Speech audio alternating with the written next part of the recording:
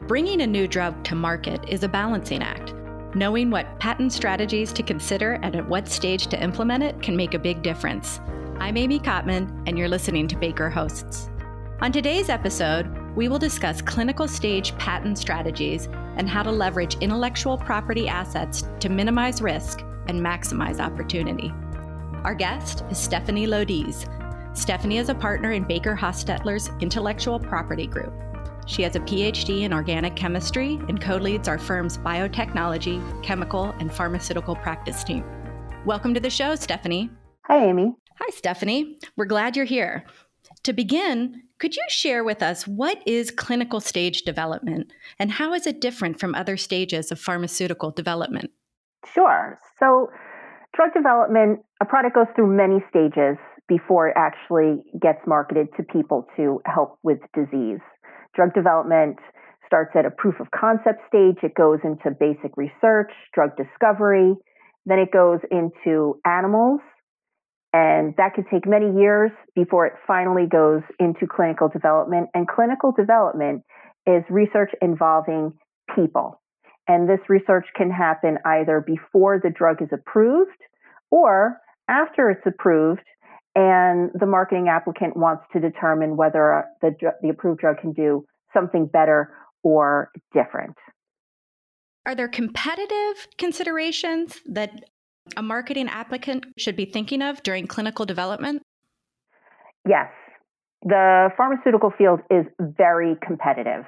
There are large pharmaceutical companies, small pharmaceutical companies. There are generics. There are 505(b)(2) filers, and they all are jockeying for doctors to prescribe their drugs. And they're also jockeying for a position in the FDA's regulatory approval process. So whenever you're entering into a clinical stage and there's a press release about that, all those competitors are paying attention. They want to see how is your trial going to be run? What findings are you looking for?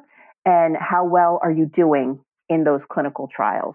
And competitors are always looking at that information, trying to gain an advantage over the marketing applicant. So let's talk about clinical trial data. Why is it important for the marketing applicant? The clinical trial data is important because it is what will be used to provide to the FDA or another regulatory authority to get the drug approved, either as a first approval or for a new indication or new formulation. It is the culmination of years, possibly even decades of work, that data. It is truly the holy grail of pharmaceutical development. And it could be used to show so many things that could help the marketing applicants in front of the FDA or another regulatory authority. It can demonstrate that the drug is safe and efficacious, which is the minimum requirement for approval in the United States. It can show that the drug is better than a competitor's or safer than a competitor's. It can show that a drug has an indication that no one else prior to the marketing applicant doing the study thought that the drug would be able to help. It could be a study that shows what was done off-label for decades is actually safe and efficacious when done at a particular dosing schedule. So the clinical trial data is important because it is the drug. It is what the marketing applicant will rely upon in order to get the drug approved and to also sell it after approval. I would say so. That is important. What are some of the potential benefits of intellectual property created during clinical stage development? So to take a step back and just discuss what is intellectual property and how does it apply to pharmaceuticals specifically. So the patenting laws allow the patent holder a period of exclusivity for a certain amount of time. And the laws in the US and other countries want to give these incentives because there's the belief that these incentives will spur further innovation. Now, pharmaceutical development is a high risk venture. The risk that you will fail in bringing your drug to market is extraordinarily high. Not only is that risk palpable, but at the same time, you can, as a marketing applicant, lose billions of dollars before you realize that your drug will never hit the market. So providing incentives to companies to make those investments and take on that risk, I feel are important. So in pharmaceuticals, much of the time, the holy grail of patent protection is seen as the patents that cover the molecule, that cover its general method of use, its formulations, different crystalline forms of it. But as we know from the research that we see even today, just identifying a molecule does not mean that you will eventually get onto market with an approved, safe, and efficacious product. So developments, discoveries are happening into clinical trials when that drug is first administered to humans and we're given the first opportunity to see what all those decades of preclinical research what happens when it's given to a person in real time. And in many instances, not all, but in some, it requires ingenuity, perseverance, lots of thought, group thinking in order to solve problems with a particular molecule in order to bring it to market as a safe and efficacious drug. So while some drugs, you put them in powder in a capsule, you give them to a patient once a day, wonderful. It works just as it was predicted to. It's safe. A patient can take it for years and years and years, and it helps, for instance, with their cholesterol or with high blood pressure. Then there are other drugs where you try it the first time in people, and the first dosing regimen, you see incredible adverse events. It's not tolerated well by most of the study population. And it's when the clinicians and the researchers keep thinking about those problems, studying the effects that they're seeing, and come up with alternative ways of perhaps formulating that drug or administering that drug on a certain schedule that take previously a molecule that you wouldn't have thought would ever get approved, transforming it into something that's not only approvable, but even better than what was initially thought. Let's switch gears a little bit and talk about risk. How can a marketing applicant minimize its risk of forfeiting intellectual property while also maximizing opportunities for obtaining intellectual property from the clinical stage development?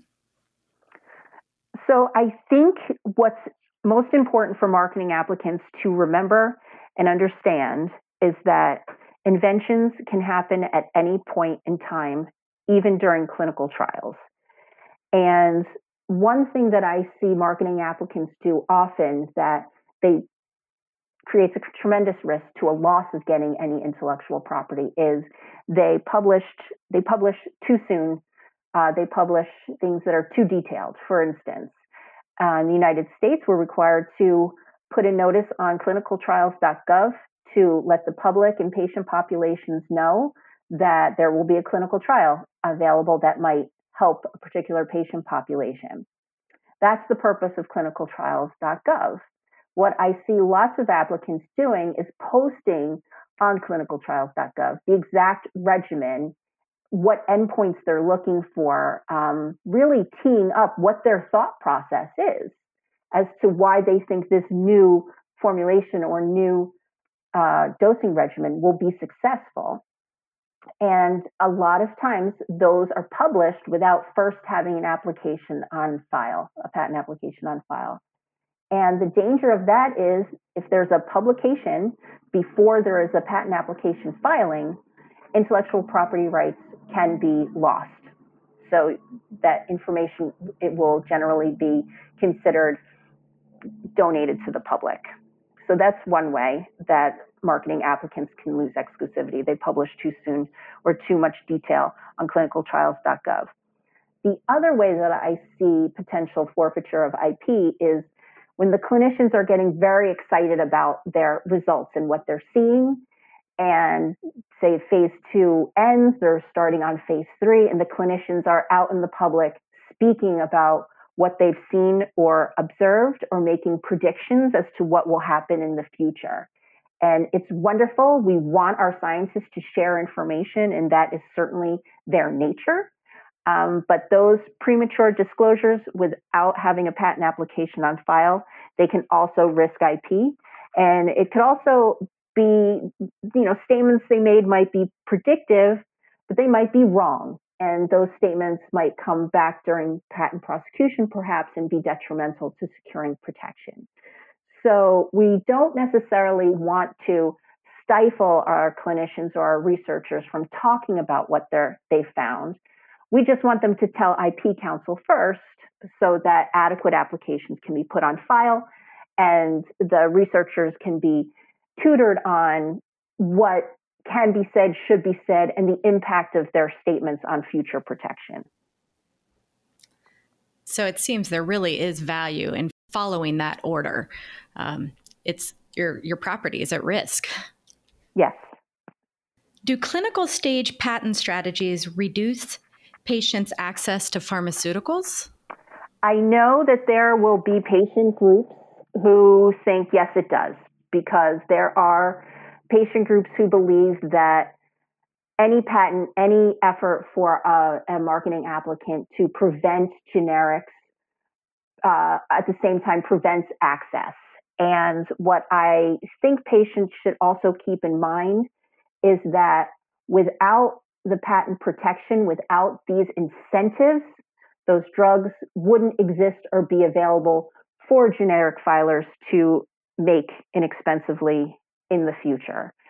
So I believe what patent protection during clinical stage development does is it provides incentives for companies to make those risks so that we can have new, better, more improved products being brought to market.